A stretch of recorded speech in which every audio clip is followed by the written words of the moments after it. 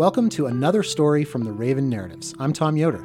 And I'm Sarah Severson. We're the co-producers of the Raven Narratives.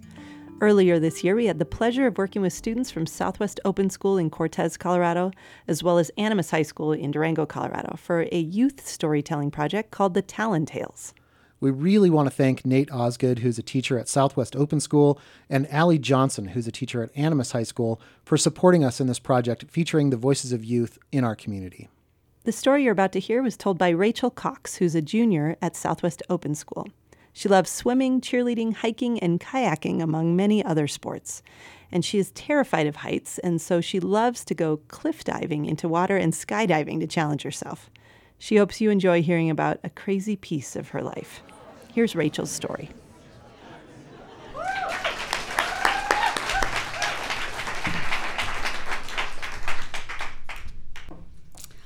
When I was 16, I found out I was pregnant.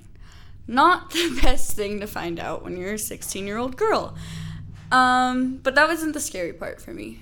The scariest part for me, I think, was having to go to school and do it all by myself. You see here, the only people who knew were the father of my kid and my mom. And the father of my kid had graduated, and I can't take my mom to school, unfortunately. But as I would walk into school and walk to my classes, I felt like everybody knew. Like, all their eyes were staring at me like they knew my big, dark secret. And, you know, in my head, I was already, 9 months pregnant and, big ol' stomach, but I was, flat, and it wasn't showing, but in my head, everybody knew. And I think it got to me, and I feel like I finally had to tell someone. And so I pulled my best friend aside, and I said, hey, let's go to lunch, I have something to tell you. And we're walking to Walmart, because, I went to the high school at the time. And as we're walking to Walmart, I see him, and we're looking at each other, and it's like he knows that I'm about to tell her. And we walk into Walmart, and all of a sudden, we find ourselves in the baby aisle, and I tell her, hey, I have something, really big. And she's just like, you're pregnant. And I was like, what? How did you know? No. Since she said that, I would have been like, no, I'm not. But I really was. And we just found ourselves bawling and bawling and bawling in the baby aisle. How ironic. But high school was a little bit hard for me. I didn't have really much friends. I had just moved here about two years ago from now, from Florida to here, and the only friend that I had was the friend that I was crying in Walmart with. And what else was something that really was stressful for me during my pregnancy was that the father of my kid didn't really want to be involved. And it was me begging all the time for someone who didn't want to be in a situation that, he had to be in. And he wasn't really around for much of it. And as time passed, I think we're getting to the time as I'm about 9 months pregnant, ready to pop, as you can say. And he all of a sudden, shows up. He's there. And we're talking and everything. And, I'm just like, oh, there's this sharp pain. I'm like, oh, I think I'm having one of those things you call contractions. And, I'm just like, it's probably no big deal. Because my biggest fear is that, I drive all the way to Durango from Cortez and I'm not going into labor. And then I'm just like, oh, we drove here for nothing. And so we just wait for an hour, and it starts to get worse. And, I call my mom, and I think she's at work. I think she's doing something. And she comes home. She's all freaking out. She's just like, let's get into the car. Let's pack up, let's go. She's like, are you coming? And it's this big thing. And as we're getting into the car, I'm in so much pain. And I'm staring at the father of my kid, and I'm just glaring at him as hard as I can, And I'm just like, this is your fault. you did this, we wouldn't be in this situation if it wasn't for you, even though it takes two to tango. Yeah, and I'm just glaring, and my mom's just driving like a maniac trying to get there on time. And as we get there, I start to, calm down. I'm just, have to keep closure and everything. And as we walk in there, I'm just squeezing his hand as hard as I can, and I'm just like, I think I'm going into labor. And she's like, oh, really? Do you need a wheelchair? I'm like, no, I think I can find, the labor room, I guess. And as we're walking up there, I'm just like glaring at him some more, just wanting him to, just feel the pain that I'm feeling, which is never gonna happen. But as we get there, she checks to see if I'm actually going into labor, and I'm just like, please, I'm going into labor. Please, I'm going into labor. Because I'm ready to pop. I'm like, I'm tired of this, and then I don't want to be like, oh, Mom, we drove all the way here for nothing. And as we're in the labor room, I'm ready, and she's like, yeah, and I get all prepared, and my mom comes up, and after parking the car and everything with my friends, and the father of my kid asks my mom, can you go make some errands for me? And I just look at him like, why? What does she need to go do? And everything. And so she leaves, and after an hour my mom leaves, I'm going into labor, but my mom's not there. And I'm in the room with just me and Jordan, and I'm just already mad, and I'm just like, if you didn't send her away, she'd be here.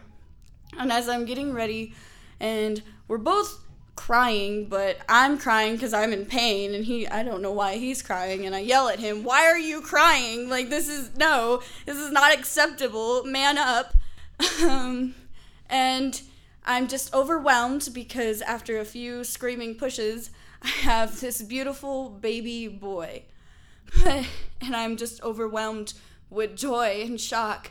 But after I start to look at him, I realized he has a cone-shaped head, and I don't know that's a normal thing. And so I look at Jordan and I say, what is this? Why is his head like this? This is your fault, I'm like, I want to see baby pictures. I was like, this is all you.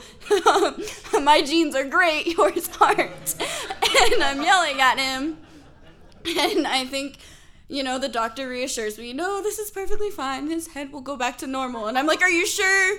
Are you sure this is normal?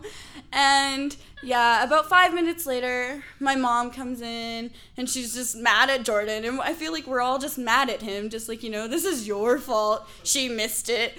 And after that, we enjoying our beautiful baby boy, and it's time to go home. And shortly after that, it's not really a beautiful kind of family at the hospital. It starts to be more argumental between me and the father of my kid. And, we go from happy family to arguing all the time and arguing and arguing. And soon he starts showing up less and less and less, which, freaks me out because my biggest fear as being a teen mother is having to do this all by myself. And as me and him argue more and more, things start to get physical. I can remember it like it was yesterday. It was around 5 o'clock, 6 o'clock. I had my friends over. We were just, laughing, playing around with Alex, and he comes over, and he's bringing over supplies and everything. And I don't know, we just always since we were arguing, we always just had this, deep anger at each other. And he said something, I don't remember what quite it was, and it kind of ticked me off. And after he ticked me off, I told him you could leave, and he throws a punch at me. But it doesn't hit me, it hits the door, and I freak out. I slam the door, and he keeps hitting and hitting and hitting the door. And I'm just freaking out, and I'm scared because this used to be the love of my life, the person I thought I'd be with forever. But shortly after that, cops are called, restraining orders are filed, and time goes on, and we don't really see each other much. And shortly after that, restraining orders off, and we talk. and we realized that maybe we weren't meant to be. Maybe we were meant to have kid together, but not meant to be together. And after that, we kind of get along more and more. He starts showing up more and more, and we have a nice, happy, beautiful baby boy who's walking already. He's almost a year old, and I think we're all happy as can be. Thank you.